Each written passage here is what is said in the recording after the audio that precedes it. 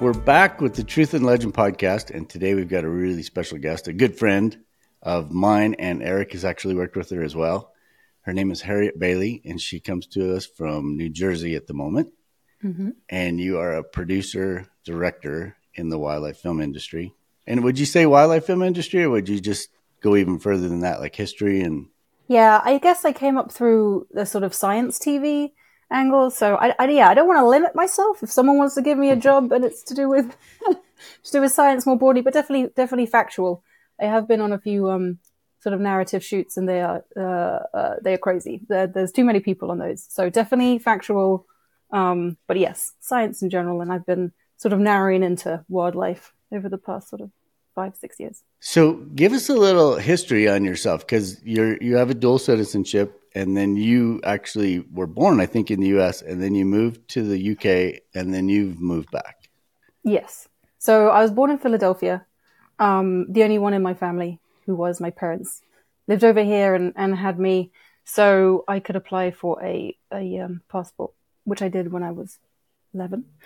But I grew up in the UK, and hence the accent and the sarcasm and the general morose humor. Yeah, so I moved over here almost 9 years ago now. I had been wanting to move to New York for ages, and I had the passport, and I didn't have to deal with any of the visa things, which is very lucky. So yeah, I had a job that lasted 6 months, which was long for me. Saved up money, bought a ticket, came over, had a suitcase and my bike, and just sort of started again. When I was back in London, I had been in TV for sort of 6 or 7 years, and I had been going up the career ladder, had made it to assistant producer, and was getting jobs and was doing quite well. And then I decided to chuck it in and come over here. So starting from the ground again, being sort of a production assistant and working on whatever I could get. But yeah, that was like 9 years ago, and now I'm here, which is a good place to be. That's a good story. I remember you told me all that. Harri and I have, now her name is Harri Bailey, but she goes by Harri. So when I say Harri and I have been, that's Harri. She and I were in the Arctic for 3 weeks. And that was the first time I ever met you. And I think we had never met in person. We talked on the phone a couple of times. And every time we talked on the phone, we're like, are you sure you want to do this? Are you sure you want to do this? Because we're dealing with like minus 45 degree temperatures, and we're both like, yeah, we'll do it, but maybe not. I don't know. And you think it's safe? You think I was calling her for, she didn't know it, but I was calling her for moral support. And I don't know if she was relying on me, but we actually met in Fairbanks. So that's where all this started. So, but you're used to, you're used to these sort of Arctic, Alaska landscapes. He leaves in the winter, though. He's a snowbird. I'm definitely used to it, and I definitely don't mind it, but the minus 45 got me. And then I had to call a mutual friend just to say, should I be doing this? And he was like, yeah, you're fine. Yeah. I just had no concept of minus. Fahrenheit and Celsius cross at minus 40, and, I don't know anything, minus 5. I just was totally ignorant and very excited. So I was like, they must have figured it out. They're a whole production company. And then you get there and you're like, oh, okay. It all hinges on these two people who are quite wild. So before we go any further, last week we were talking about, we were setting up this podcast to do it with you, and you said that you were going to do a bird trip this past weekend. So I thought that might be a fun thing to talk about and see what you saw, because everybody think you live in New Jersey, and everybody thinks of New Jersey as New York, I think, or very populated urban. But I think there's actually quite a bit of wildlife out there. There is, and you actually also run a birding club, right? So that was the reason for your trip, and then you took your club out to a location to look for what? Weird ducks.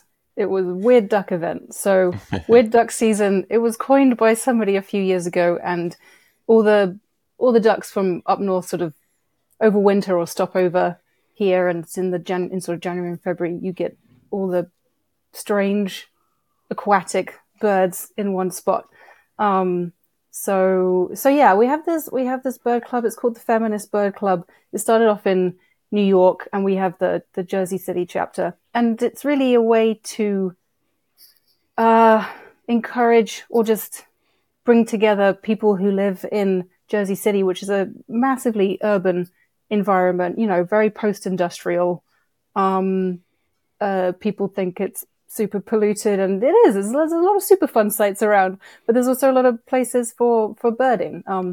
And yeah, we went to a place called DeCourt Park, which is an old landfill. There's like 4 or 5 ex-landfills in the city, but they're great birding spots because they get turned into parks, and there's not a lot you can do with the landfill except turn it into a park or a golf course. So usually the birding spots are close to golf courses as well. Yeah. So we went out on Saturday, and it was a great day, and we had like 35 people show up, which is cool. Awesome.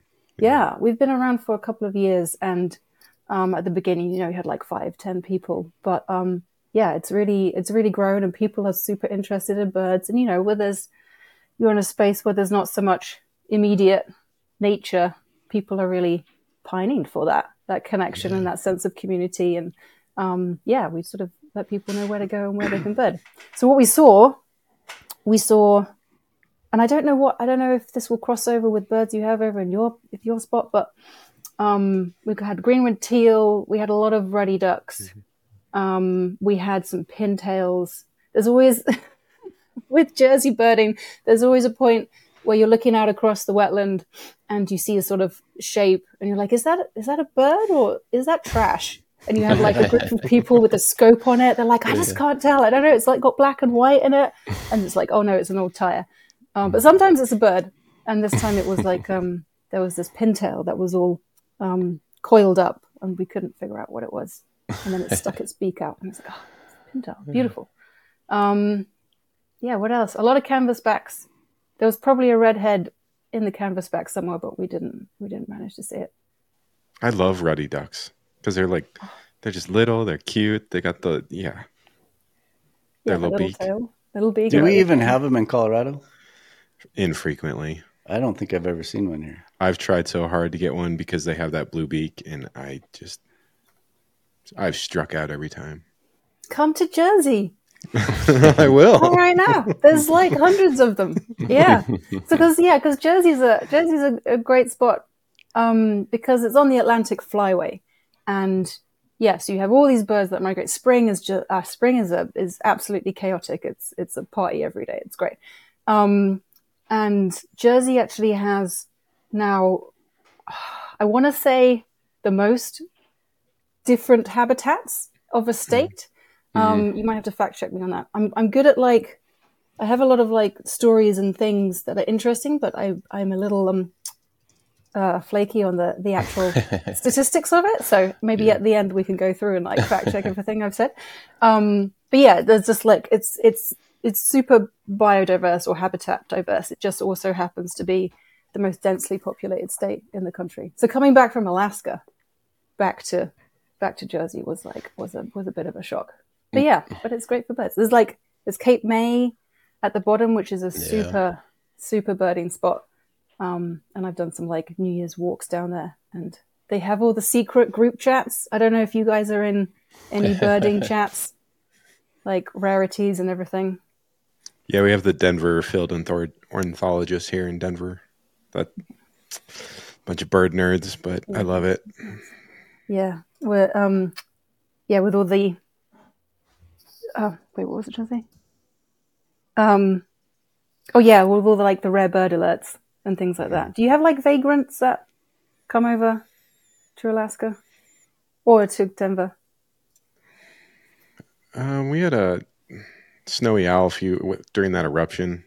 I mean, it was probably 6-7 years ago, and that was it was crazy. I took 3 vacation days trying to get this bird, and someone would spot it on top of a chimney, and there's 20 of us just hiking through this little city park, and the bird's probably stressed, but at the same time, you're trying so hard. I just want to see it through my binoculars. So yeah, we have our fair share. Eric, you get a lot of randos, don't you, in Alaska? Yeah. This time of year is not great for stuff showing up. Just there's really not much around. Summertime, spring and fall are always huge. See what shows up. This year, Harry, you'd probably be excited, is a massive cone year. So the crossbills are everywhere. The red poles are everywhere. The finch numbers are just super high all over Alaska. There's things like Cassin's finch is not common for us at all. Like any of the house finch, Cassin's purple, at least this far north. I think there's 8 of them in Homer that right now.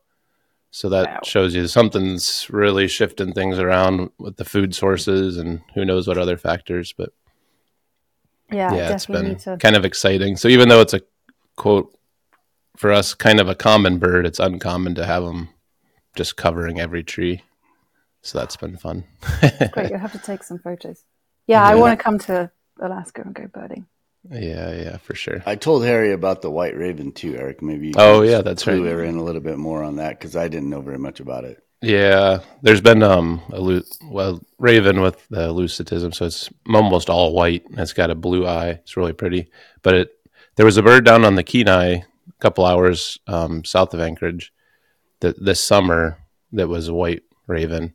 And I don't know if this is the same bird. I don't know if anyone's really been able to tell. But another one just popped up in Anchorage in the fall, and it's been seen almost every day.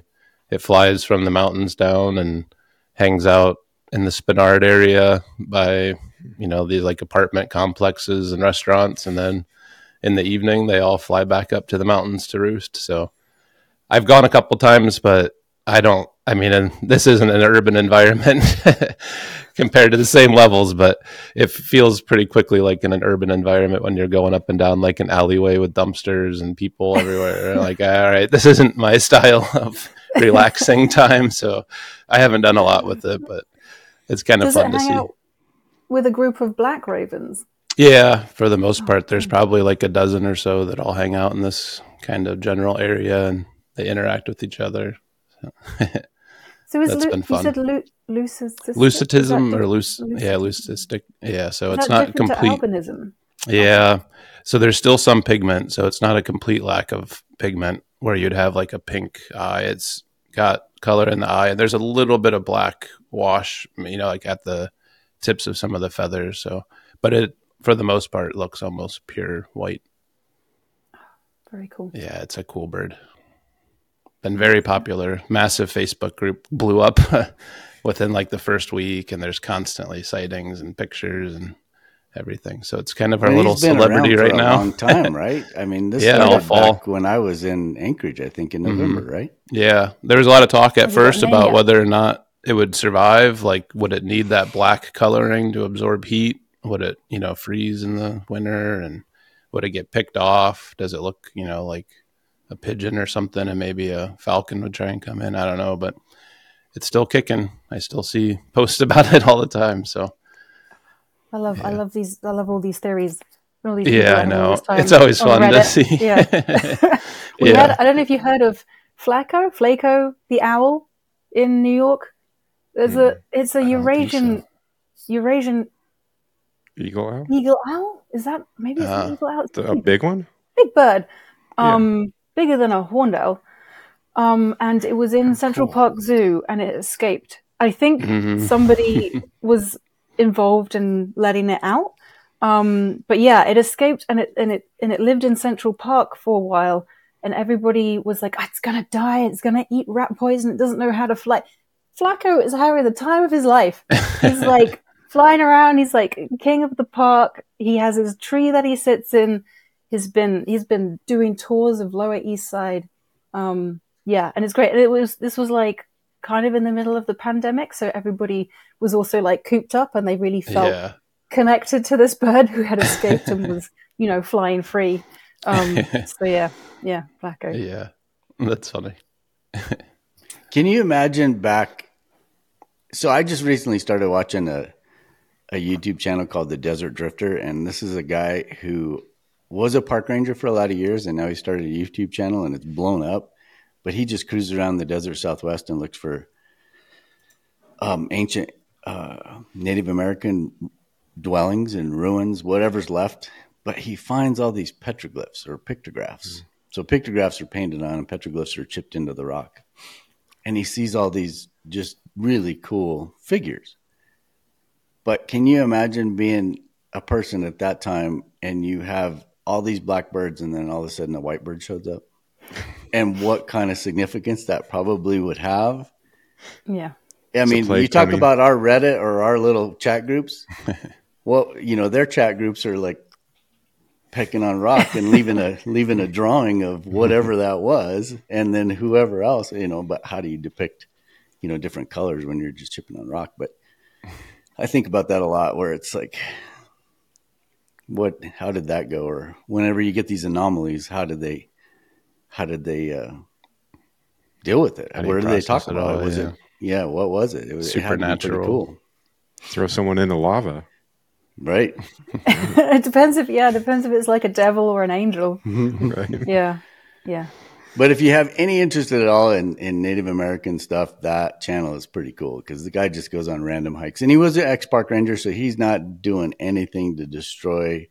He won't even touch anything. Every now and then he'll pick up a corn cob or something like that was, you know, because a lot of those civilizations grew corn for subsistence. So he might pick up a corn cob and he might pick up a piece of pottery or something.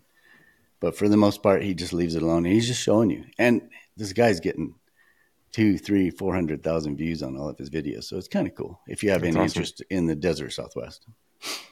So moving on, and while we're talking about birds, I know you were on a show, I can't remember the name of it, and I should have done my research before this, but wasn't it Wings?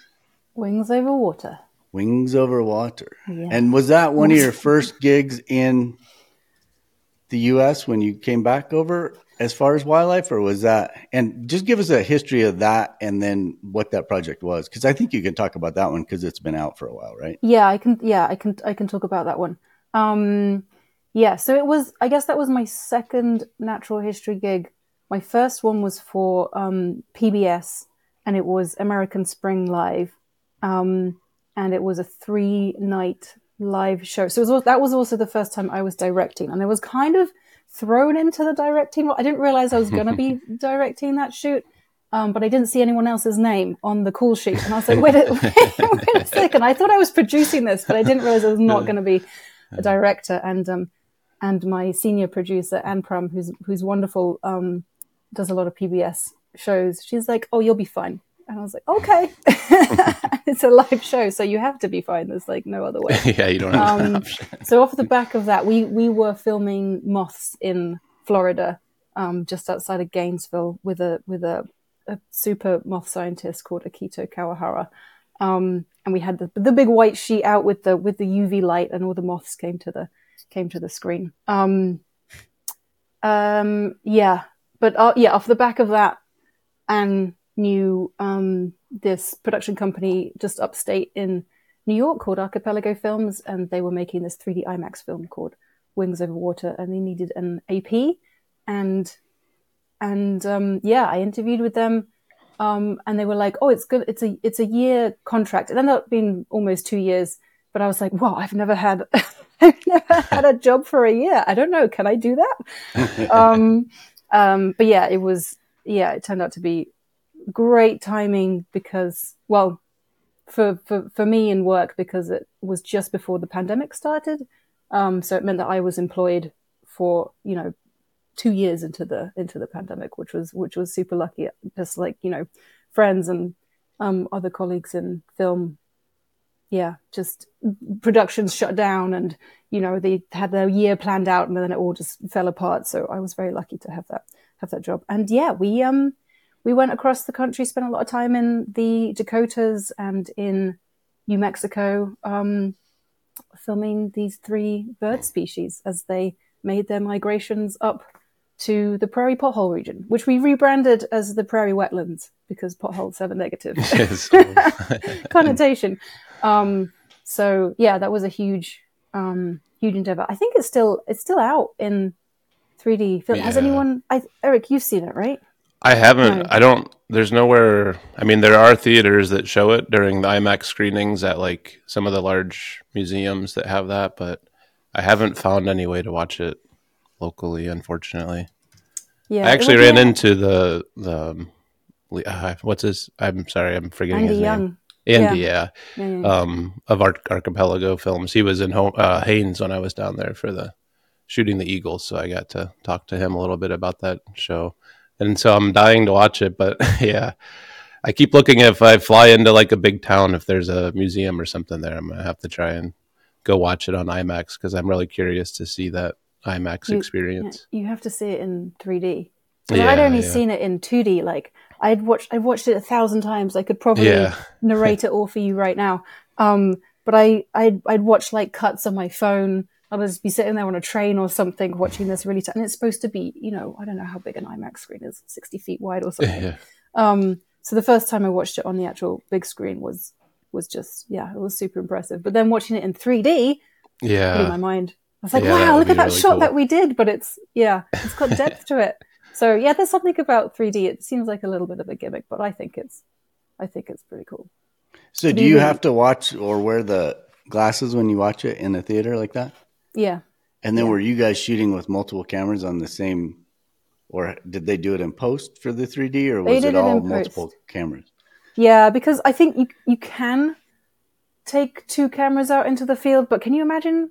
Like, and they have to be the same It'd be impossible distance apart all the time. And you can do that in a studio when you're doing Lord of the Rings, but it's highly impractical. I know that some people, I think that some people have done it, but we did not. You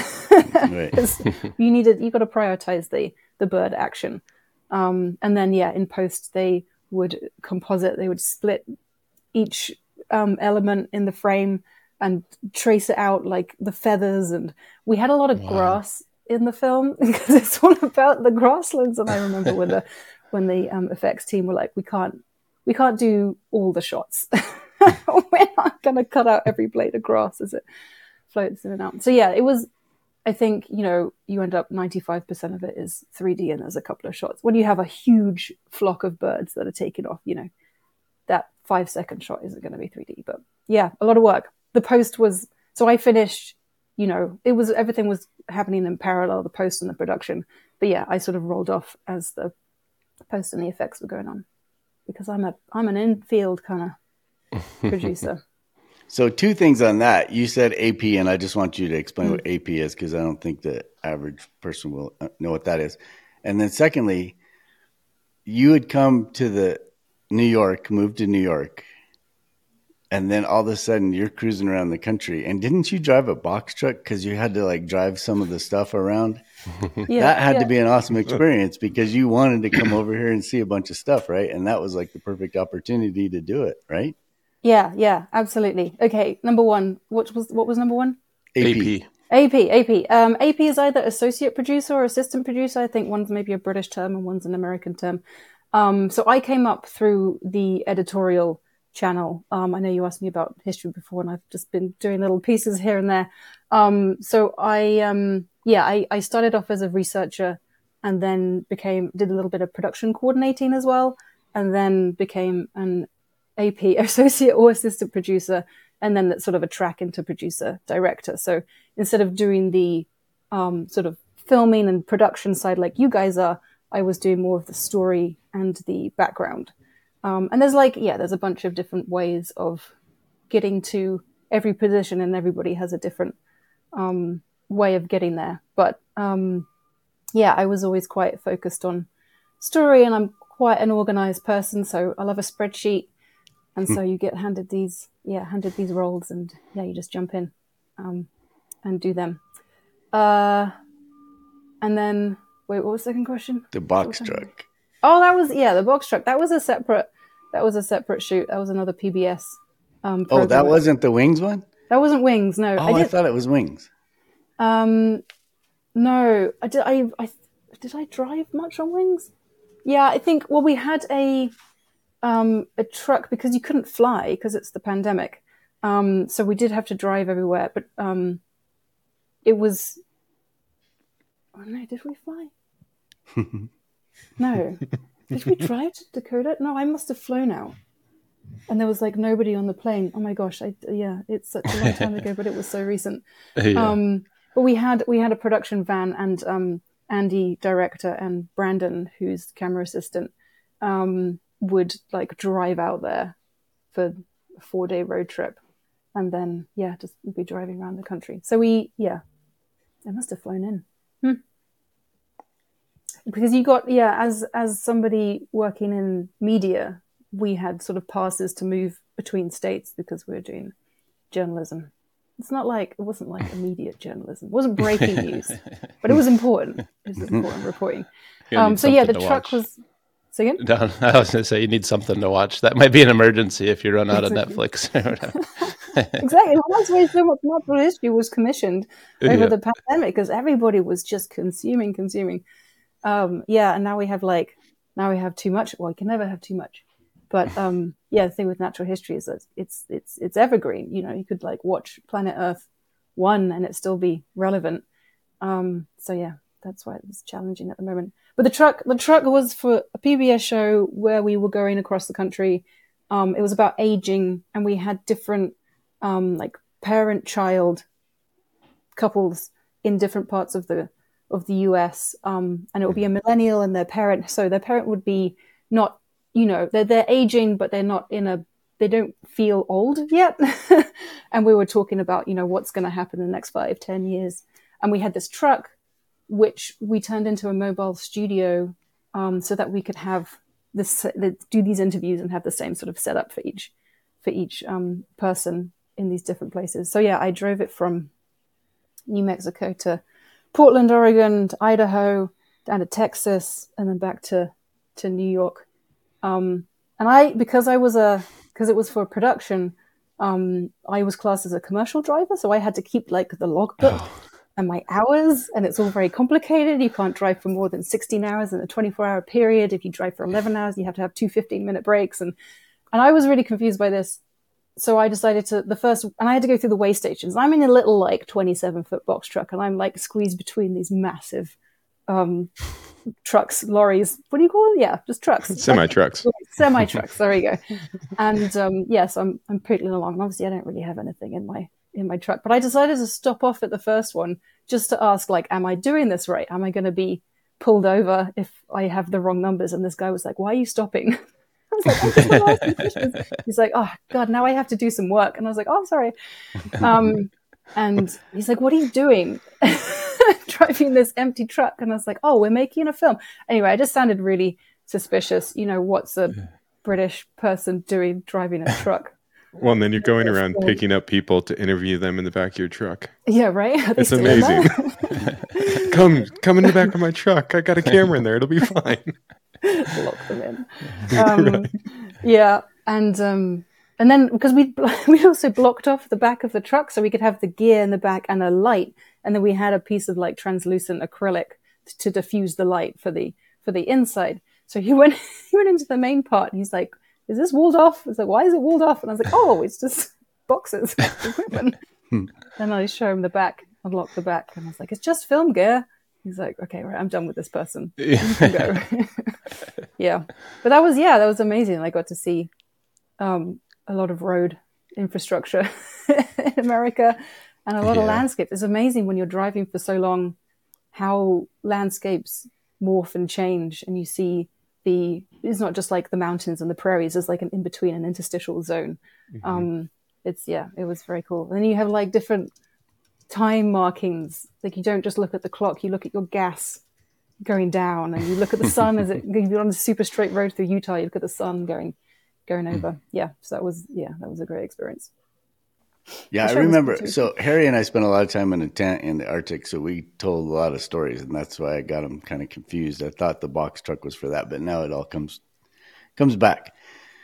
So since you described or told us what an AP does, let's just go on into what a producer director does. Just for people that don't know, what is that role, and how does that, or what do you do in those roles?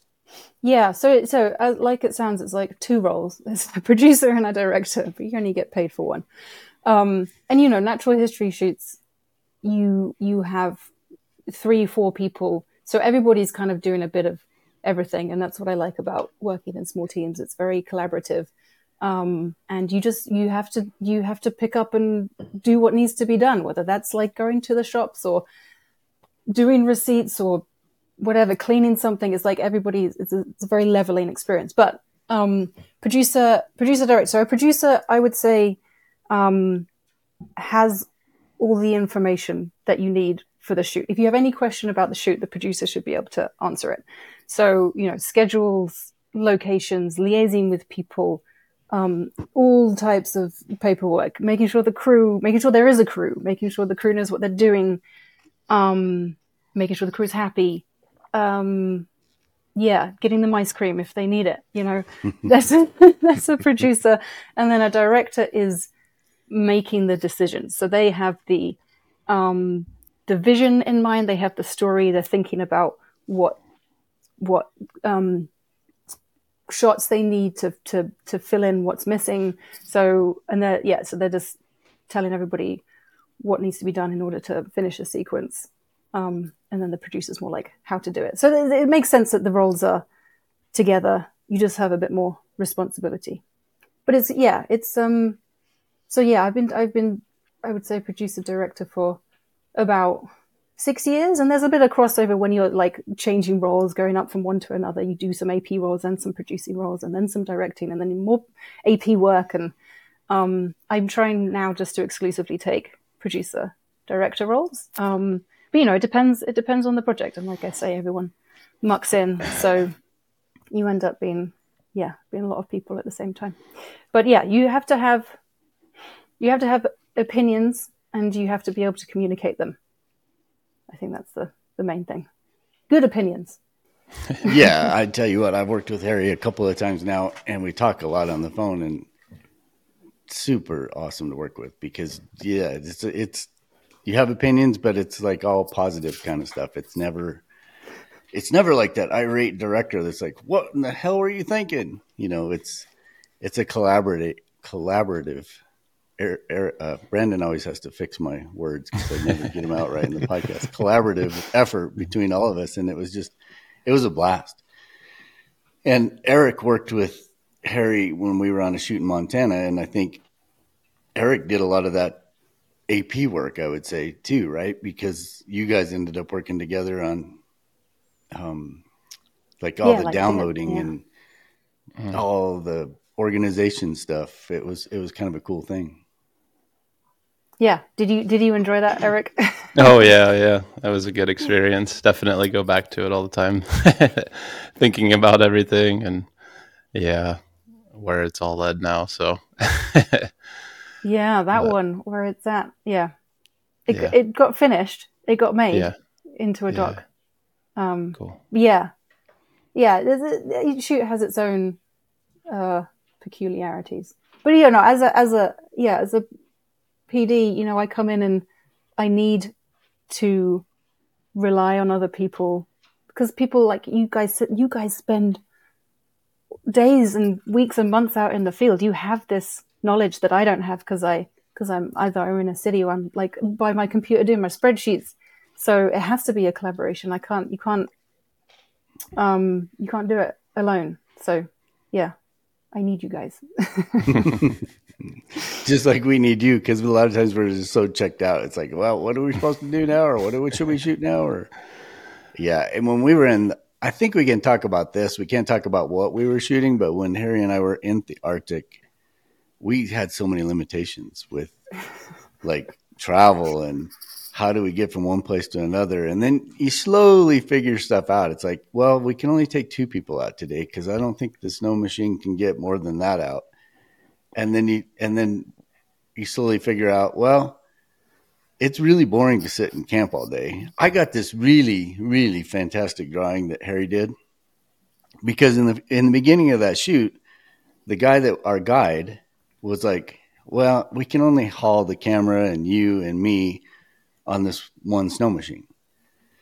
So Harri would stay back in camp. Well, you figure it's minus 40, minus 30, minus 25. It never was warmer than minus whatever, right? So she would end up staying back in camp and get her work done. But then there was time in the day to be like, well, what am I going to do now? And she did this drawing that was just amazing. She gave it to me at the end of the shoot, and I have it framed in my house in Alaska now. But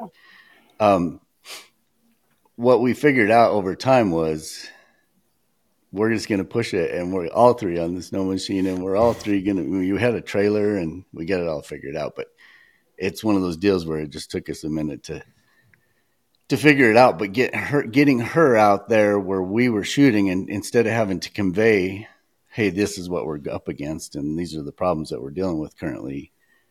Getting her out there was so helpful, because then she was able to relay that information back to the home office that is just like, okay, this is what's going on, or we need to change this, or we're not going to be able to do this, or whatever. So as part of her role out there, it was a lot of that. But you have to be there to know, right? So it was super important to have her there. Yeah, and that's a good point. I think one of the main parts of my role is that communication, is being that sort of link between the cinematographers who are focused on trying to get these shots, and should be able just to direct all their attention to that, so they do the best job that they can. And then managing this team, which is usually in Bristol, but could be anywhere. But they're they're in an office, and they're not in minus 40 degrees, so they don't quite know what's going on. So you have to translate what's going on and set expectations. I love this storyboard that you've sent. It's very detailed, and you have some shots on here which would be beautiful if we could get them. But those ones we're not going to get those.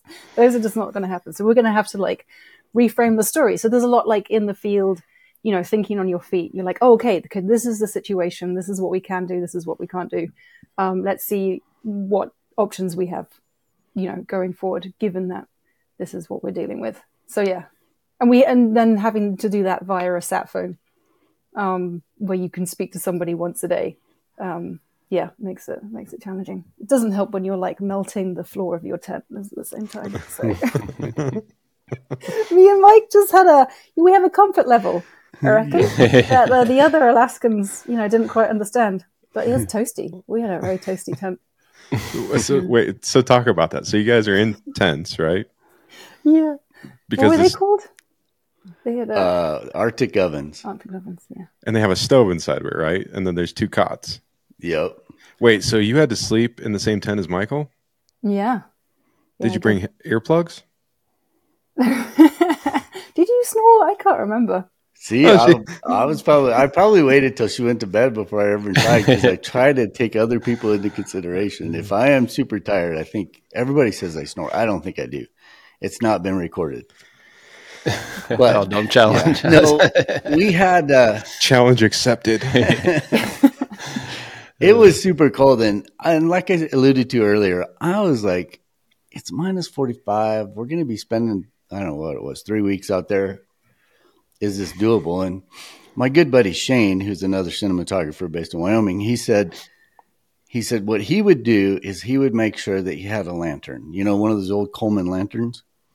And he said that even in minus 40 degree temperatures, if you light that and have it inside your tent, if you have a decent 4-season tent, it'll make enough heat to keep you fairly warm in your tent before you go to bed. And then once you go to bed, you hopefully have the right sleeping bag and all the sleep system that keeps you warm all night long. So I'm like, okay, I can figure this out. Well, we get there and they've got these Arctic ovens, and that's a whole nother level. It's like, forget the Coleman lantern. Heck, we got a wood stove in our camp. And then we had a kid, Thomas, who cut wood for us. I've talked about this on other podcasts, so I don't want to say too much because you probably all heard it before, but he would do nothing but cut wood all day. He would walk out, and we were camped on a lake. And so he wasn't cutting trees down. He was just cutting up dead trees that had fallen. And he would just cut them all up. And then when we got back with the snow machine late in the afternoon or evening or night, he would go out and collect all this wood. So you can imagine we're out there for 3 weeks. He doesn't have a whole lot to do during the day. So we had a pile of firewood that was the size of a quart of wood probably. And so I'm like, the Alaskans are telling us, you guys just get your tent warmed up. Then when you're about ready to go to bed, fill it full of wood and then just let it go out. And then in the morning you get up and you start it up again. Well, I'm like, why do that? When we have all this wood, I'll just set an alarm and wake up in the middle of the night, and I'm going to chuck a bunch of wood in there, and we're going to stay nice and toasty. Well, I don't think our tent ever got below 60 degrees. No. Yeah, we were pushing 70. It was like, tropical in there. Yeah. But what happened is they had, to find a suitable place to set up the tents, it was on a lake. And they went in and checked the ice to see how thick the ice was. And it was, I think, a couple of feet deep or thick. I'm sure at minus 45, it was fine. Yeah, but we only did that like after we'd noticed it was melting. We didn't know that until because we had to redig the tents because we were on snow first. And then it started melting and it got really uneven, like radiant heat from the oven. So then we sent Thomas out. We're like, can you go to another lake and just check, see how deep this, how thick this ice is? And so it was about a couple of feet thick. Yeah. But what happened was, over the course of the time where I was responsible, I was the guilty party. I was like, I don't want to freeze. I'm going to be out there all day freezing my butt off. The last thing I want to do is freeze at night. So I kept chucking wood in there, and Harry would throw in wood too if she woke up. And by the end of a couple of weeks, the bottom of the tent was like, if you guys remember the old water beds, it was like a water bed. I mean, you push on the bottom of the tent, which is this big canvas thing, and it was just like, boom, boom. Oh yeah, we told the Alaskans, and they're like, "What are you doing?" And Florian was like, he used like one log every 3 days or something. He was absolutely baffled by this. What are you doing? I was like, "What? He wants to do a good job." Yeah. The only concern I had was when it started getting wet, or when we started getting water, when the ice was turning to water. Now, all of a sudden, the stove was a little unstable because the stove is sitting on this water. And when we'd get out of our cots, Harry had one cot on one side of the stove, and I had a cot on the other side of the stove. And when you get out of your cot, you put your weight on the floor, and it just like pushes down now because it's all water. And then the stove's going, I think we ended up moving it once, didn't we? Moved the tent once to another location. Yeah. Oh. And then they were a little frustrated with us when they had to actually clean up the camp, because Harry and I got to leave, and another team came in midway through for another production, and they had to clear out that camp. And there was a lot of, I think the tents were frozen back to the... The water had turned it into an ice cube. Oh, I'm sorry about that. Just leave it as a permanent camp. Just go back in the summer when it's a bog. Yeah. But I'll tell you what, it was the most awesome experience. And then hanging out with Harry, we just had a blast because, we traded stories all the time. We ended up playing lots of card games. Because we figured out we couldn't turn on the cameras unless I think it was minus 25 or we had a limit. Warmer. Yeah. We wouldn't. So if you got up and it was minus 40, you're just sitting around because we fried one camera at the beginning of the shoot. Only it wasn't Harry and I, it was the team, and it was somebody else's camera. It wasn't ours. But at that point we're like, okay, well maybe we should set a minus 25 limit as far as when we could work. So we ended up spending a lot of downtime just sharing stories. The one other thing, alluding to the artwork that Harry does, is she drew me this really cool, and if I have a picture of it, I'll throw it in the show notes. She also one day found this block of ice, and she carved out a caribou head. What? Out of a block of ice in the matter of, I don't know, maybe a couple hours. And she did it from memory, and she did it with, I think, a Swiss Army knife. Yes, or no, it was like a multi-tool, a Gerber or whatever. I have pictures of it, so I'll throw those in the show notes too, because it was fab. I'm like, no way did you just like carve that out of memory and then just like, it was so cool. Were you trying to like get it on the boat or the plane back? Like, we need to take this with us. Oh no, it had to. No, that was a a trophy to the lake. It had to say that. I made a table as well. We made a table, and then I did a mosaic of ice on the top. We had some downtime. This is why we shouldn't have Starlink in our camp, so that we can do all these creative projects. I was just trying to make it a home. I've watched Alone, many seasons of Alone, and the people that survive the longest are the ones that make it a home. So I just wanted us to survive, and just to keep busy. Yeah, we had Yeah. these huge flat blocks of ice, and Harry ended up making a table out there. We never really could sit out there because it was so blasted cold. Although I will say, you get there and it's minus 45, and you're like, oh my gosh, this is just going to be so terribly cold the whole time we're there. But by the end of it, it'd be minus 20, minus 30, and you'd be outside without gloves on. You just get used to it. It was one of Yeah. those things where you're just like, okay, well, that's what it is. So just deal with it. And it really wasn't that bad. No, I wasn't. Yeah, you just adapt. You just have to have the right layers and those little shaky, heaty foot warmers. Yeah. Yeah, you're golden. It's great. But yeah, when I went back, you go back to camp and then you go back to Fairbanks, and then I came back to Jersey, and I was like, God, it's so hot over here. It's crazy. It's like freezing. But I felt more cold in New York because it's so damp. It's such a wet cold. And I didn't know what people, because people would say that all the time. It's a dry cold, it's a wet cold. I was like, I don't know what you're talking about. But now I do. Like, dry cold. Get it. You can handle a dry cold. So Harry, you came back from Alaska with all kinds of like aspirations, right? Because we had a plane out at our camp that was there for emergencies. And then we also worked with planes that would fly in, or helicopters that would fly in. And because we had a couple of teams working on this shoot. And when we got back, Harry's like, I'm going to get my pilot's license. And you started working on it too, didn't you? Well, yeah, I have this, like, every single shoot I go on, I come back and I'm so inspired by all the people there and all the fun things. I'm like, I'm going to get a van. I'm going to fly a plane. I'm going to learn how to cave. And I do some of them. So I've identified where I'm going to learn how to fly the plane. It's, there's actually a place up in northern New Jersey that does bush plane specific flying, tail draggers and stuff.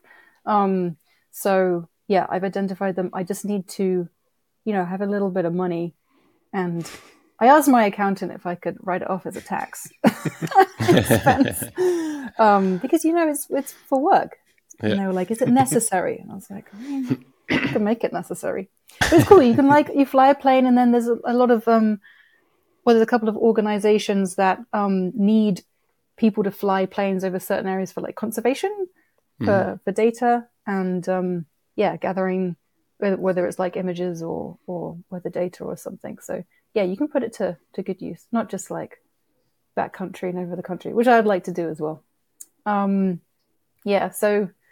So that's on the list. I have a car now, so I'm on my way to a van. I just need, it's hard to park over here, so Yeah. you need some space to build that out. Wait, So you that's have why a car now? Did you not have one before? No, this is How my did you first get around? cycle. I have my bike. Yeah, she bicycles everywhere. Yeah, I've lived in cities and towns most of my life, so you just cycle around. Yeah, how does that change? How does it change having a car? Well, just from the cycle to a car, it's like more stressful, I would think. It's expensive and stressful, and I went through a sort of a bit of an identity crisis when there was a point, it was kind of cold, and I was like, I could drive to where we were going to go birding. I was like, no, but I need to cycle because I'm a cyclist. This is a slippery slope. If I start driving to places when I could cycle, then I won't be a cyclist anymore. And there's other parts, don't be ridiculous, just drive. It's just 5 minutes. So yeah, it's a struggle. But I think I'm still a cyclist. So you drove? So I did drive that one. Yeah, and it was great.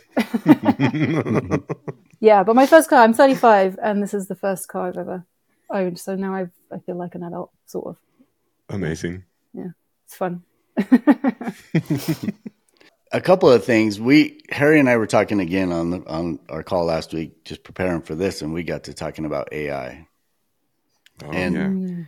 I know I was telling her about you, Brandon, and the AI stuff that you're using, and then I was telling her about the Moose Man documentary, and I'm like, I'm just such at a loss of how do I start this project? I've got 6 hours of interviews. How do I distill that down? And she and I were talking, and it's like, let's just, with this technology we have nowadays, we can create these transcripts. Let's just feed the transcripts into the AI and tell it to whiz bang out us a script. And she gave me that idea. So I'm like, so I get off the phone and I call Brandon. And I'm like, hey, let's do this. And Brandon's like, no, it's not going to work. Interesting. Okay. Why is that, Brandon? Well, let's see. How long was that script? It was like 15, 16 pages, something like that, right? For the transcript? No, the transcripts, one of them, just one of the interviews was 78 pages. It was 70 28,000 words or something. Okay, so I feed this transcript to the AI and it like breaks the first time and it's like error generating a response. So I log out, log back in, and I'm using a GPT. And this is something like we've used the GPT a lot, so it should be trained, relatively trained. And I feed it in there and it gives me like a 1-page, like 6-shot, open with the sky, inspiring music. And I'm just like, this is not, no. It was like the most basic. And so then I tried to dive into the scenes, but it didn't feed us a script. It was just, and that's probably my lack of prompting, honestly.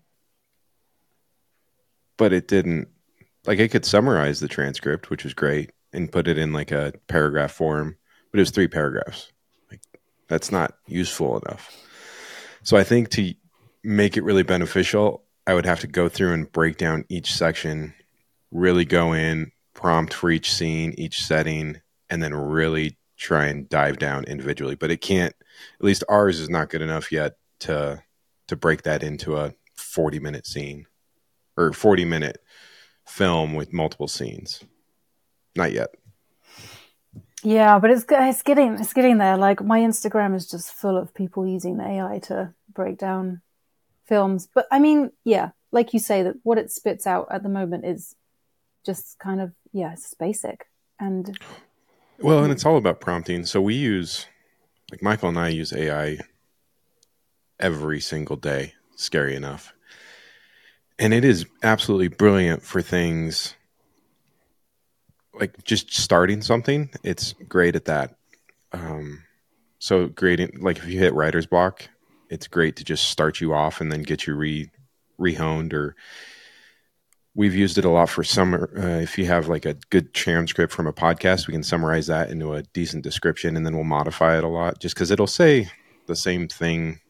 Like if we take our transcript from this podcast and throw it in there, it says the same thing like 3 times over, just different ways. And so we end up pulling out the first section of the third section, wherever, and then we rewrite it. But it's really helpful in that regard. It just saves us time.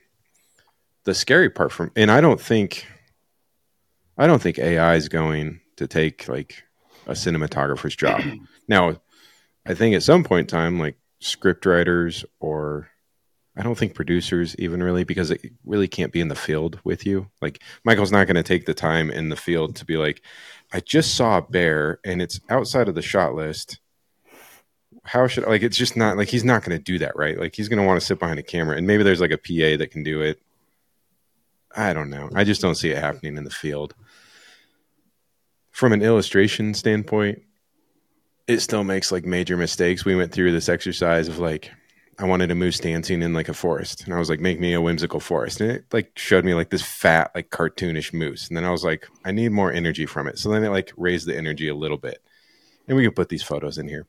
And it raised the energy a little bit, and there's like little bunnies and like little flowers, and it's a little more energy. And I'm like, I need more energy. And so then the moose is like doing the splits or something like that. But then there's like this random cow tail that shows up like off to the left of the moose, like it's been cut off and like thrown into the scene.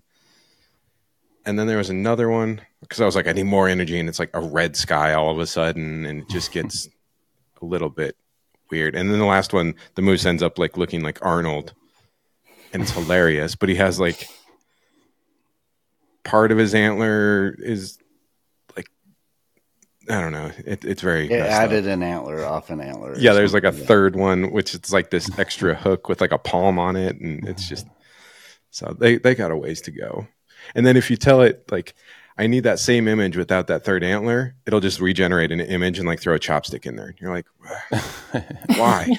Like, yeah, it's not, but it's the potential is there. It's getting really, I mean, just in terms of the work that we do. I don't know, did you see that Nat Geo article which had the 3 images of a cheetah, I think? And one of them was AI and 2 weren't. And I got it wrong twice. I was like, okay, that one is definitely real. The other 2 I'm not sure about. And the one I thought was real was actually the AI one. Really? I didn't know. I haven't seen that. I was wrong on that one too. Yeah, so, you know, it can, I think we're going to see it, you know, sort of fill in some of the gaps and make things a little easier. What I'm excited by is not having to do the really tedious things.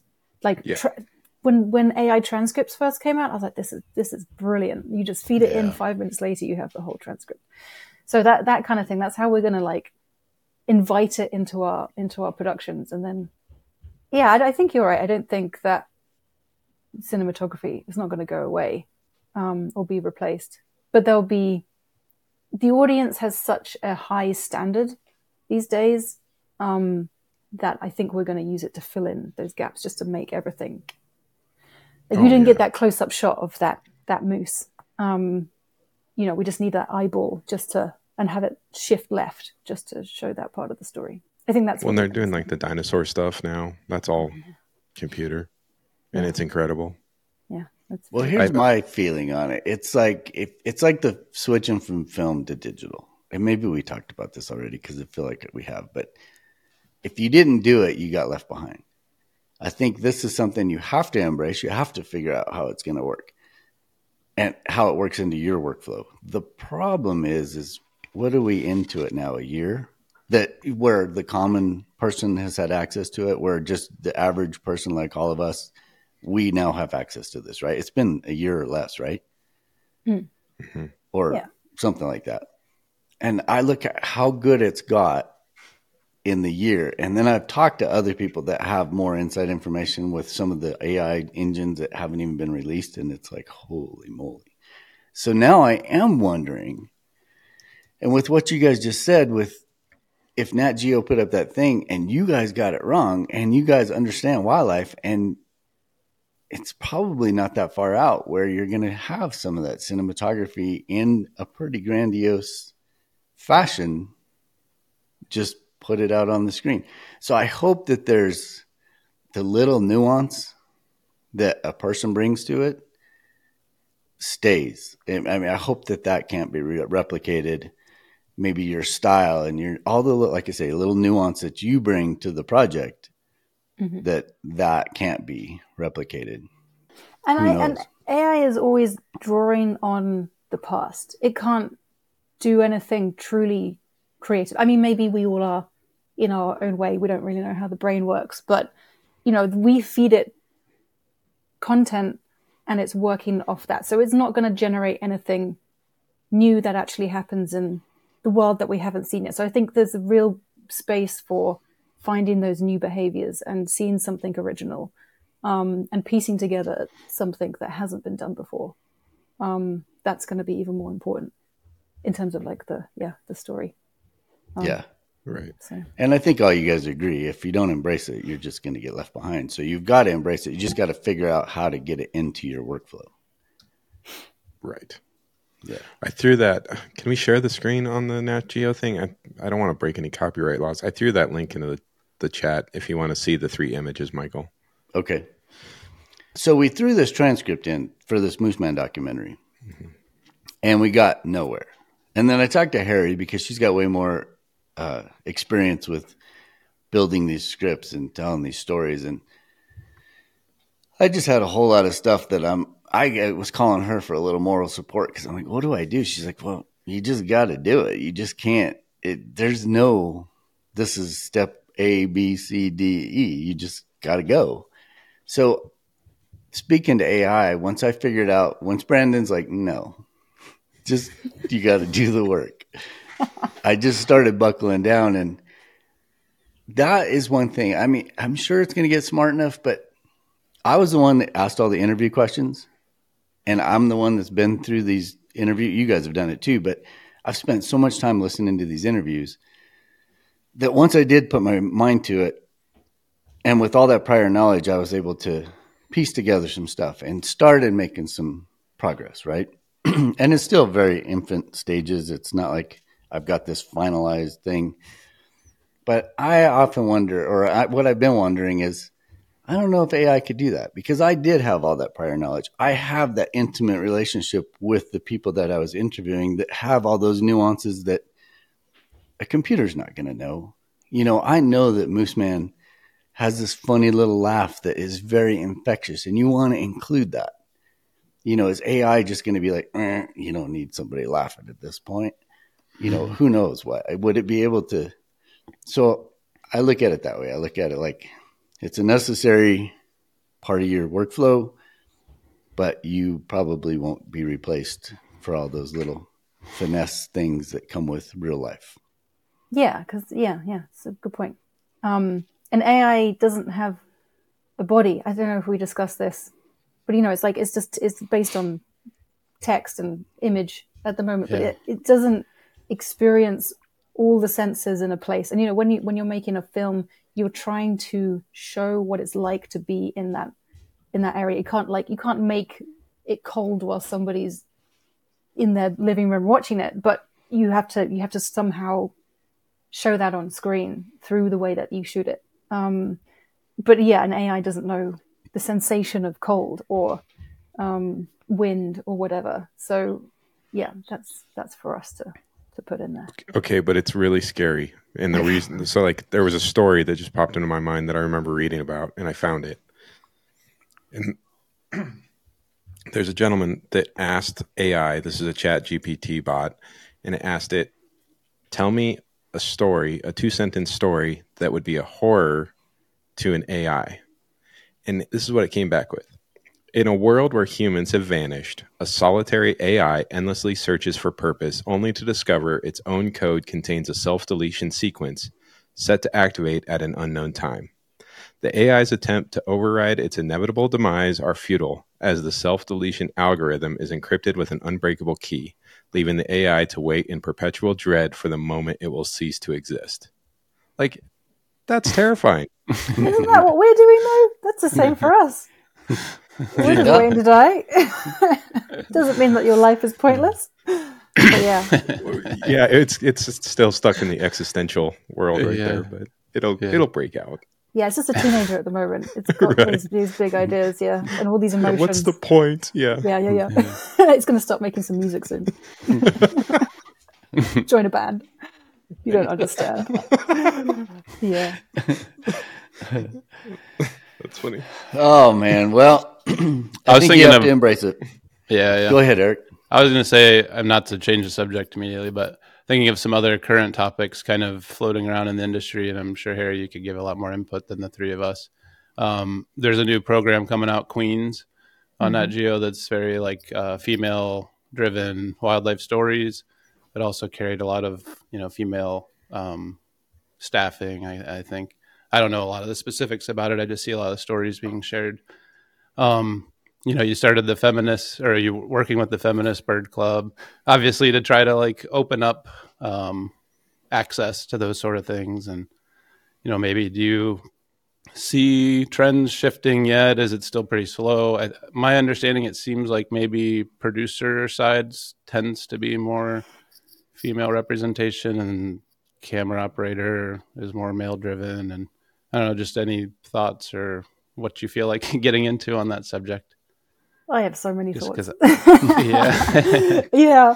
I mean, I go through all these sort of ups and downs and get quite emotional about it. But then also, you've got to do a job. And so Queens is out on March the 4th, I believe. Very excited to watch that. And like you say, the cinematographers and the production side was, I think, predominantly female. I hope all female, maybe.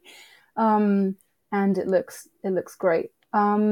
So yeah, as a sort of, on a personal note, I have never worked with a female cinematographer in my almost 15 years of working in TV, which is wild. And I've worked with, there's a lot of women on the production teams and in the office.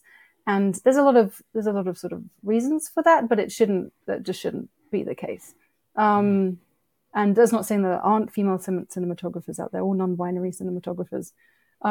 It's just that the way that my shoots have gone together, we just haven't hired them, and I haven't been responsible for the hiring of the crew. So I always ask a production company that I work with. I have a list of questions I like to ask them before. And it's how many female cinematographers do you have on your roster, and how often do you work with them, and could we prioritize that for our shoot? So there's a group called the Wildlife Camera Women Community, on Facebook, and Erin Rainey is in there. He's a fantastic cinematographer, and we met briefly in Alaska, crossing over our shoots. And yeah, they're doing fantastic work to promote all the women who are working in wildlife TV and filmmaking, and they have a spreadsheet there which has people, women can add their name and where they shoot and what kind of equipment they have, and anyone can get this spreadsheet and call up these amazing cinematographers. So somebody went through, I think her name is Esther de, gotta get this right too. Esther de Roige.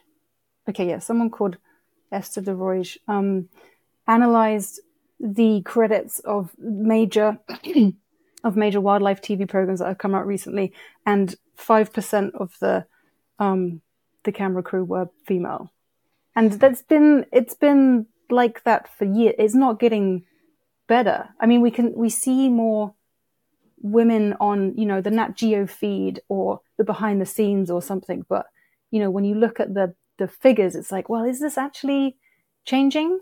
Yeah, it's tough to. I know. I look at the statistics, and it's shocking, like, to think the numbers are that, I guess, different. But it's, I don't know. I mean, I know, like, when I first got into birding, it felt like there was this, group of people, like you said, there's these select listservs and things where, they're more or less just not open to letting other people maybe into that club, but there's still the desire to get into it. So trying to find your place of entry. So having, at least somebody to help get you in is great for these sort of people that feel lost. But yeah. The women are seen as sort of risky in these environments, and it's hard work, and it requires a lot of strength, but we can do that. Or if not, then we need to put support in place to help. It shouldn't be a barrier to people going out and showcasing their talents behind the camera. So there's this, like you say, there's sort of representation, and people hire people that they've worked with before, they trust, and it just so happens that that's a lot of the male base is in place, and so they get brought up. Yeah, just a matter of kind of restructuring and being aware of those sort of things. If I'm looking at it historically from my point of view for like the last 30 years, let's say, and I started in stills just like everybody, well, most people start in stills, and then you start getting, you just evolve, and then you just see things change. I would say like 30 years ago, there just wasn't that many females that were out in the field. Whether they were interested in it or not, I don't know, but you just never saw them. But over the course of time, I've seen more and more females just entering and wanting to do it. And I think it's great. I think if you have the desire and you put in the time just like everybody else, then, you just gotta, you just gotta pay your dues. I don't care if you're male, female, whatever. At some point, you're just paying your dues to get to that point where you can actually be in Aaron Rainey. And then it's what you said. I think there's a lot of well, I've worked with this person before, and I deal with that. I deal with that all the time. In fact, I dealt with it yesterday because I've shot for this corporation a ton. I'm working with a completely new person. And they're like, well, can you send us some samples? Because we don't know if you've ever shot this before. When in fact, I've shot for 5 or 6 years this exact same content. So, and that was the situation when I'm working with someone completely new, and I was part of the network, but now that it's a new person, I'm not part of that network. So it's good, right? Because now that people are shifting around, and COVID really changed a lot of that, because as people fell out and those once in place, very stable networks of, oh, well, I just hire this person to do this because we've done it this way forever and we always get what we want. We're just going to do that. There's no sense in recreating the wheel. Now, since people have changed, the wheel is being recreated. And that's great because it does open up those opportunities. I could care less who I'm working with in the field. As long as they have the talent to get whatever we're supposed to get so that we're all successful, that's that's what I'm after. And I've worked with Erin a couple of times, and man, she can do the thing. And I've listened to several podcasts with Sophie Darlington, Yeah. and she's been around forever. And she's got some really interesting stories. So I don't, my feeling is it's coming, and I think it's just working its way through paying the dues and getting those people into those networks where they're like a known commodity. And it's like, yep, But it has to be an active process. It's like the people that are working the hardest to get into those spaces are the people who are marginalized from them. It's like this women's cinematographer group who's doing this research and getting it out there. You're doing this extra work on top of also trying to get hired as somebody who is historically less hireable than other people. So and I think, production companies have all these initiatives and they advertise. It's not just, the gender divide, but it's also race, and it's also local cinematographers versus people that you fly out. And the environmental impacts and everything. Yeah, and Eric actually sent me a really good conference panel that has stuck with me for such a long time. We should put a link in it somewhere. Was it for filmmakers, FFW, future filmmakers? Yeah, there's this panel about about the need to hire local crew because they exist, and they're working in these countries, and they know the wildlife there, and we should be focusing on that instead of sending people from Bristol from the US over to these other countries. That pretty immediately made a lot of change too, it seemed like, because there was, even like Aaron, I remember, was over in, these countries in Africa who, the biggest complaint they had was, you guys send all this crew from, Bristol or whatever, make these beautiful films and then leave and then never license them for us to even watch them. So like, you're here making this beautiful conservation piece about something that's, going on here, but yet no one in this country has ever even seen what you're making or doing. And in the last few years, I've seen where they're there training people to run, red cameras and putting them on sound design. So at least that seems to be making a pretty big impact. And there are other, groups that are looking at trying to train. And then you get into the category of, well, now we're talking female or male. There's non-binary. There's, different identities. There's neurodiversity and that sort of thing that all affects it. But it is neat to see at least that there has been some pretty quick impacts. And I believe that, I think it was Paula that talked during it, and she's already been featured in a film and at the Emmys and stuff. So it seems like it's happening pretty quick. So I think the online presence, kind of reminding everyone of these sort of things, has done some good pretty quick, but there is obviously always room for growth everywhere. Yeah, we can't stop. Yeah. Well, I think the social media is really good because, like, Erin does a lot of stuff. She's promoting stuff all the time. And then I think Red just started a new group of women cinematographer class kind of stuff, just to give the opportunity, because, I think anybody's in that position. It's like, I want access to play with the Red because I'm never going to get to this level unless I understand this camera. So by opening that up and making it available to whoever, that's a good thing. And social media is doing that, which is good, because otherwise, unless you have a friend or somebody that has one, how are you going to ever get that hands-on access, knowledge or access? Well, and that's a really cool one that they're doing with Erin, because they'll actually rent you the cameras that they're using. And I forget the group. Is that Wild? What is her group or that company? Do you remember, Michael? Mm-mm. It's Wild something. Hold on. They're all wild something. I've been staying off of social media. Well, so many emails. I just can't remember her whole company. But they'll send you you can rent a Red from them and then go through the course, because it's all online. And so you can play with a Red, you can learn a Red, you can learn the color, everything. I think it's 3 or 4 days. And that's what they're doing with her, which is really cool. Yeah, she's such a powerhouse, and I don't know how she had time to do all of this and do shoots, and also she has a salmon farm or something as well. Yeah, she's amazing. Yeah, she fishes. Fishing. She has her own commercial fishery permit for a certain fishery in Alaska. I think it's out in Bristol Bay. It was Wild Motion, by the way.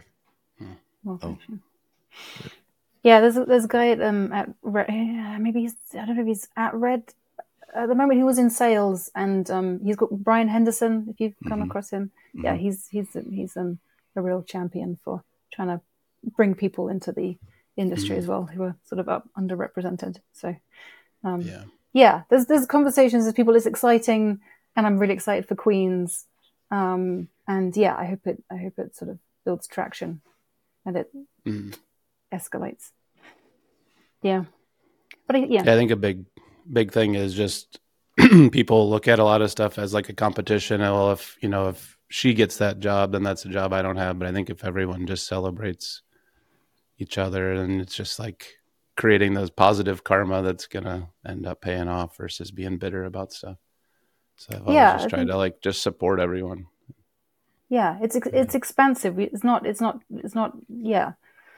taking someone else's place. It's like making another opportunity. And we have all these different platforms now. We have so many channels, and we have YouTube, and we have TikTok. There's so many ways of getting content out there that we should all just be supporting each other in doing that. And you get different perspectives and different stories. We're not telling the same story from the same white person in Bristol, of which I am one. And it's just it's more exciting, more interesting. We learn more about the people, about the animals, about the places. So it's all good. Well, that kind of is a good intro into. You and I were talking last week on the phone, and you were like, I hope I can become that person, with the travel things that we just talked about. Why do they need to send a producer director over when you are here to totally fulfill that role, right? And that's something that you're looking at as a potential marketing kind of ploy for you and your business. And it sounds like it might be working a little bit, right? Just because, there's no sense in hotels and flights and all this stuff when someone that's totally capable here in Jersey. And I think the benefit for you is you came from the UK too, right? Which is kind of cool. They're going to feel, I don't know. Would you think they'd feel more comfortable? It's like, I think it's a sort of a bias and a privilege, but it's also a communication thing. You were talking with, was it James, about translations of British words and American words, Canadian. right? The recce and come up and GVs. Do you know GVs? Do you use that term? Is that a generator or what is it? I just throw it out. Like, now we need to get GVs. And a camera person I was working with, it's like, I heard that, and I was like, what is that? Good vibes? Now it's the good vibes time. I saw it on the call sheet. No, general views. So it's like B-roll. Oh, so So there's there's little, just translation of words, but it's also, just culturally, British people are different to American people, and it's different. Well, there's a comfort level, right? When you speak the same language, it's like, oh yeah, well, she gets it. It's not like I'm gonna have to spend an extra 5 minutes describing a GV. Yeah, I can just know that she gets it. And like the camera person, an American, can be like, hey, this British person said this, and I'm not sure if they're angry or I don't know how to read it. I've had like texts from my friends. I'm like, is this person, annoyed with me? I'm like, well, it could be a couple of things. Maybe yes, and what happened before, and it's people skills. So, but I've got a few jobs from the UK because I'm in the US, and it's cheaper to send me out. Hopefully I'm good at the job as well, but it saves them some money, and they feel comfortable and confident that I can work with the team and work with the office team too. Well, and that totally is speaking to the target of let's hire local people. That's part of the thing, right? So let's hire you. That's one reason I spend so much time in Alaska. I want to be known as the Alaska person. If you need someone in Alaska, come to me. I'm familiar with it. I have the resources. I have this whole little thing built up. So, I mean, you can just develop that for anywhere you're at. You and I were talking last week too, that it's kind of a bummer because one of the cool things about the job early on was like, oh, well, we're going to send you to Africa to go shoot this. And you're like, oh, I get to go to Africa, blah, blah, blah. But, you can still, there's still room for that because I think there are some specialties that there are only so many people that are good at it. That's what I was telling Eric in the very beginning when he wanted to get into this. I'm like, you know what? At that time, and this was probably 2 or 3 years ago, Eric, right? Mm-hmm. I'm like, you need to just hone in your camera trap capabilities because there's just so many people that are really good at it. If you get really good at it, and all it is problem solving. I mean, anybody can set it up and compose a nice shot, but can you make that camera turn on when it's supposed to turn on? That's the important thing. And if you can figure that out, then you're going to be a step ahead of somebody else. So those specialty things, or like the gimbals or whatever it is, that's probably the best way to get in, and then hopefully have the ability to go somewhere where that local talent just doesn't have that skill on that particular specialty item. Yeah, and as a sort of producer, making it easy to find your work and your specialty and what you're good at. That's a good is thing because like... everyone's super busy, and yeah. and if I have like content coming to me, or if I can just go to a website and see a reel, and just making it just as easy as possible to get in touch, and that helps a lot. Let's talk about that, because I struggle with that huge. A reel. I mean, I don't know how to make a reel that is not going to be the same as everybody else's. Everybody puts cool music and cool shots, and we're done. Mm-hmm. And I'm like, I don't even want to do it because I feel like I'm not doing anything different than anybody else could do, right? It's how do you set yourself apart? What's the future reel? What is that thing that is going to be that marketing thing that sets you apart? I don't know. There's one reel that I saw from a company here in the U.S. called Camp 4. And they did this reel where it was narrated, and it was a kind of a story, and it weaved in all the little important. We did this project for this. I mean, I'd have to put a link to it, and it's super old. I don't remember. This is probably 10 years old, this reel. But it was one that stuck out in my mind where that's not every day. That got my attention, and I would hire this company because it's just totally different. But they were like the equivalent of like a Wild Star. That's the difference. Yeah. Between like you and them, though. Like you don't have but how do you if you're going to be this person that is known for this area and you want to produce a reel, I don't know, is it more social media style where you're talking to the camera and you're like, check this out, look at this thing that I just shot, nobody's ever seen this before, and I shot this porcupine jumping over a moose? I don't know. What do you think, Harry? What is that thing that will set you apart? I like to see a little story. I like to know that somebody can put together a sequence and can sort of help me think through what's needed to build this. Whether that's like, one sequence of one animal, or if it's across all the sort of footage that you have, editing it in a way that has some kind of a flow and some kind of a narrative. Because you could just, beautiful shot after beautiful shot. It's like you say, it's something you kind of seen before. So if you do have it's tough because you don't want to like share all the things that you've shot that you want to kind of keep a little secret. And I see people on their websites, they have a reel that's public, and then they say, you can request my super secret special reel that's a lot better than the one up, that I have online. And to a specialty, it kind of depends on what I'm looking for in a shoot and where we're going to go and shoot. But and being able to make me feel like I'm in that space. So it's not just the animal and the behavior, but it's like getting good coverage of that, but also getting the context of where we are and why we're there. So it's somebody who thinks about all those different things and sort of puts them together. Eric, you sent me your sequence reel, and I loved it. It was great. Yeah, we talked about the black bears. You'd set this. Yeah, you put us in this setting. You introduced the animal, the bear, and yeah, you had this flow in this narrative. I thought it was great. So yeah, but just being yourself as well, because that you're going to be working with this person pretty intimately for a few weeks or something. So I want to know that what I've seen before is who I'm going to meet.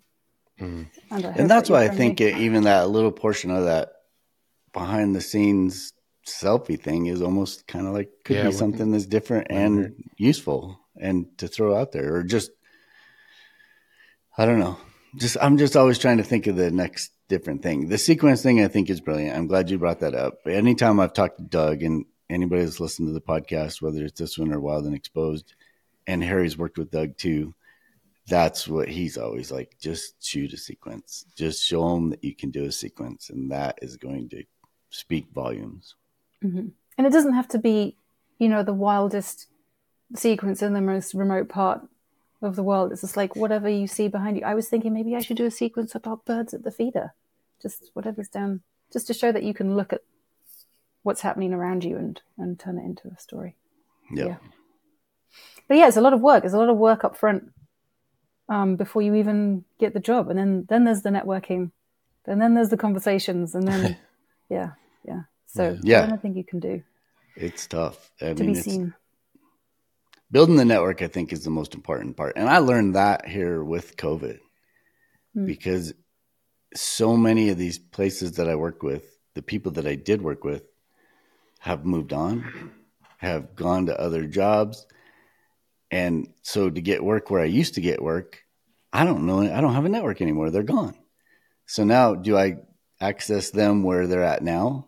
But there's a lot of people that are out of work still because they left that or were let go, and it's hard to replace. I mean, it's just, I would say if you're working on anything, that network of people and staying in touch. And the cool thing about back during COVID, when we were all out shooting all this stuff, is I got to meet so many different people. That's where Harry and I met. We were just thrown into this, hey, let's go do this Arctic thing. And we've stayed in touch now for, what is that, 2 or 3 years ago, right? 3 years, yeah. So, yeah. It's all people. I don't think I've ever got a job through applying online through like Staff Me Up or whatever. It's always been through people. Somebody will just randomly call you up and be like, "We have a job. It starts next week. You free?" I'm like, "Oh, okay, yeah, sure." Yeah, and I like to pass that along. I really feel great about recommending people that I've worked with for jobs. I'm like, I can't do this, or I'm not the right person for this, or this is about a topic that I don't know, or this person has a particular viewpoint that would be great for it, and passing that along, because that's how I've got jobs, which is tough to build a stable lifestyle. And I'm trying this year to because I look back on the last year and I was well employed. I had a good year freelancing. But I didn't feel in control of any of it. It's like I was waiting for jobs to come to me, and luckily they did. But I'm like, well, maybe this year they won't. And January and February are really quiet, and I get like nervous. So I think this year, what I want to do is do more of that reaching out and like make my own films and have a voice as well. Because I've always worked on other people's projects, and I've learned so much, and it's an incredible experience. And I want to take that into films that I want to make, because I think I have some things to say. And then hopefully from that I can have a bit more control over what happens. So yeah, make films. Go and get those ideas. Yeah. Brandon and I had that conversation yesterday. I think it's so hard as a freelancer to have control, because you plan something in August, and then July 29th, some big job calls you and says, "Hey, we need you for 3 weeks, and you're going to make this much money, and it's going to be in this location." And you're like, all those plans that I've been working on since January for August is now out the door because I want to go do this project. So it's the nature of the beast. But I think what you just said is if you can control it, and then if you can have the ability to turn stuff like that down because you're busy elsewhere, that's great. And if you can create that, that's pretty awesome. I haven't found that ability to say no to anything ever, but I would like to be in that position. It's too cool because you're like, okay, I can make my own film and it'll be in my backyard, but then somebody's sending you to the other side of the country or something. Right. Yeah, and it's hard with with like relationships and things to maintain that consistency. You say, yeah, I'll be at your wedding in August, and then sometimes a shoot comes up. Although last year actually I had a wedding of a very good friend of mine in July, and somebody called me up for a fairly last minute shoot, and I was like, I have a wedding right in the middle of it, and they were like, we'll fly you back out for the wedding and fly you back out to the shoot again, which never happens. It was just because it was so last minute, and they couldn't find anyone else. But yeah, it's tough, but it's so rewarding as well, this job in this industry. So I wouldn't change it. No, I wouldn't either. I worry about it all the time, but I wouldn't change it. Yeah. Okay. Before you go, are you listening to any good podcasts or reading any good books? We're always looking for good podcasts or books or shows or movies, whatever. So yeah, podcasts. I was talking to Mike about this. There were some really good podcasts. Well, I mean, sort of wildlife ones specifically, and they kind of stopped last year for some reason. Last year was like it was kind of faded out, which is so I haven't actually found any recently.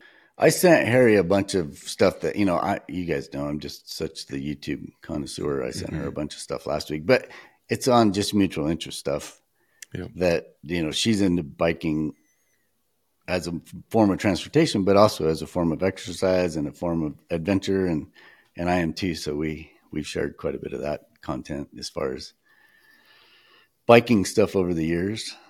Yeah. I also want to cycle across the US at some point. So watching all those YouTube videos of people that have done it is pretty inspiring. The podcasts that I listen to are like really people based, which is different to wildlife. And I have a bunch of like science podcasts and history podcasts. So ologies. George Carlin one from the history perspective. Oh my gosh, I listened to that whole World War II one. It was like 18 hours of podcasts. I started off like driving with my brother from Wales, and we started the first like 3 hours of it. My gosh, so in depth. I listened to the whole thing, and I don't know if I can recall like any of it because there was so much. But those are great. Hardcore history is a good one. Books though, I have lots of books I could recommend. The one I just finished is called Rebirding. It's that orange one there. And it's about the plight of wildlife in the UK. So one of the reasons why I stay in the US is because there's wildlife here. There's like actual megafauna and wildernesses. I mean, wildernesses, what is that? But open wide spaces. And in the UK, fact check, but I think the UK is the least biodiverse country in the world because of the Industrial Revolution and just how we've exploited the landscape. So this book is a great book because it goes into how we've got to the state that we have in the UK and why wildlife is important. What we can do is like a manifesto. It's got like positive actions for what we can do to stop the decimation of wildlife. And it doesn't feel positive because it's such a sorry state, but it feels active and like the steps that you can take. Actual. And it's relevant. It's relevant to other countries as well. I have a podcast that I did send to Harry, and I don't think I've mentioned it on our podcast, but there's one called Your Undivided Attention, and it's all about AI. Mm-hmm. And if you want to have your pants scared off you, listen to that one because the power of AI and what needs to be done to kind of regulate it, it's very apparent when you listen to this podcast. Oh. But again, you still got to embrace it. It's still cool. It's still something that's going to be part of the workflow. It just needs to have some sort of regulation, I think, because it can become so powerful. What did Elon say? He said that that's more powerful than anything ever, more powerful than a nuclear weapon is the AI technology. It's all these guys who have benefited from AI that say all these things. But yep, you got that too, for sure. But films, I've just watched Path of the Panther. Have you seen that one? It's a good one, yeah. Yeah, because I've been thinking about camera traps and bobcats and Jersey. And yeah, and obviously Deep in the Heart was such an influential film, and incredible that Ben Masters created that with his own funding. You know, it's not like something that's been pushed through the big channels. And then he did the Ocelots on PBS as well, which came from all that footage, which was great. Yeah, they've done some really cool projects. I think they partnered with HEB, the grocery store chain down in Texas, to put out even more content. I think it's like a 3-species PBS show they're going to have with it. That's cool. And then he created like a whole recut of Deep in the Heart for the educational purpose. I think that's a really cool, other than just how amazing the footage is, that model of like, here's stuff that exists in this place, Texas, but it also gives you some ownership if you live there, and the educational component. So that's something I would love to see in the future films, is like, make the beautiful, blue chip style film, but also have it have some sort of purpose and impact going forward. But yeah, I think that's where we should head. There's a channel, there's a platform called Water Bear. I don't know if you've come across that. Yeah. Yeah, they have some really good films on there. Planet Earth 3. Have you seen any of Planet Earth 3?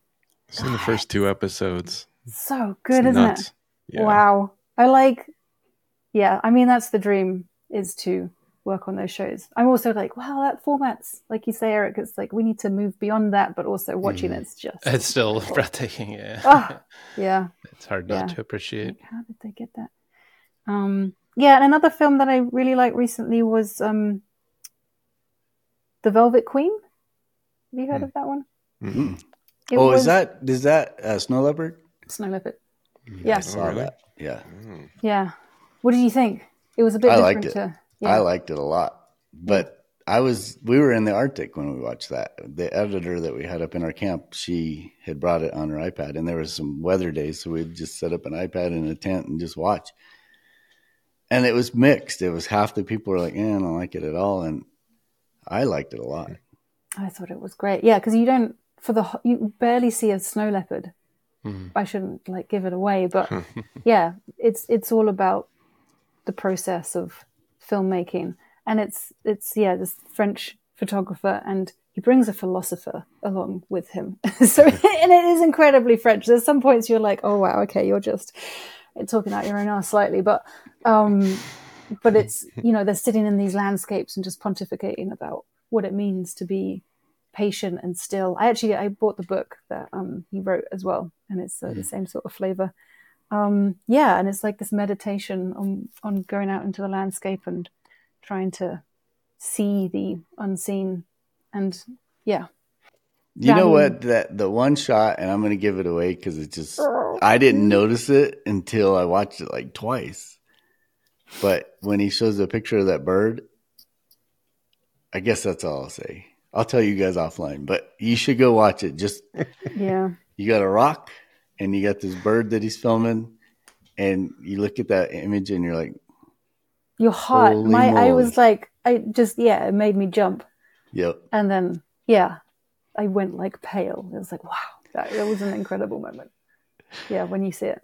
Yep. So that was a good one. Well, good. Well, Harri, thanks so much for joining us. It's been awesome. I think learning some of the stuff that producer, director, AP, some of the projects you've worked on. Definitely go watch The Wings. I'm in Denver. I should go to the it's not there. It isn't? Did you check? Yeah. We'll have to go to Saskatchewan. We'll meet Eric there. Is that where it's at right now? Well, there's one in Michigan. There's nowhere close. Tennessee was the closest one to us. Well, they hop around too. So I guess we can you go just- like Tennessee to Florida for that shoot that we have. Yeah. When are you A going to layover. Florida? The end of the month. End of the month. Oh yeah, Cool, you're going to be down there. I'm going to be in Miami. Yeah. That's right. Yeah. And I'm driving back. I'm driving there and I'm driving back. So yeah, if you can escape your shoot for a bit. That's a road trip in your new hoopty. So who knows if it's going to make it that far. We'll see. But yeah, no, I just want to say thank you to you guys as well, because you put all this content out and you create this platform and you have these conversations, and it's really inspiring. You get some really cool people on here, and it's all available for free. So thanks to you guys for spending the time to put this together. It's really great.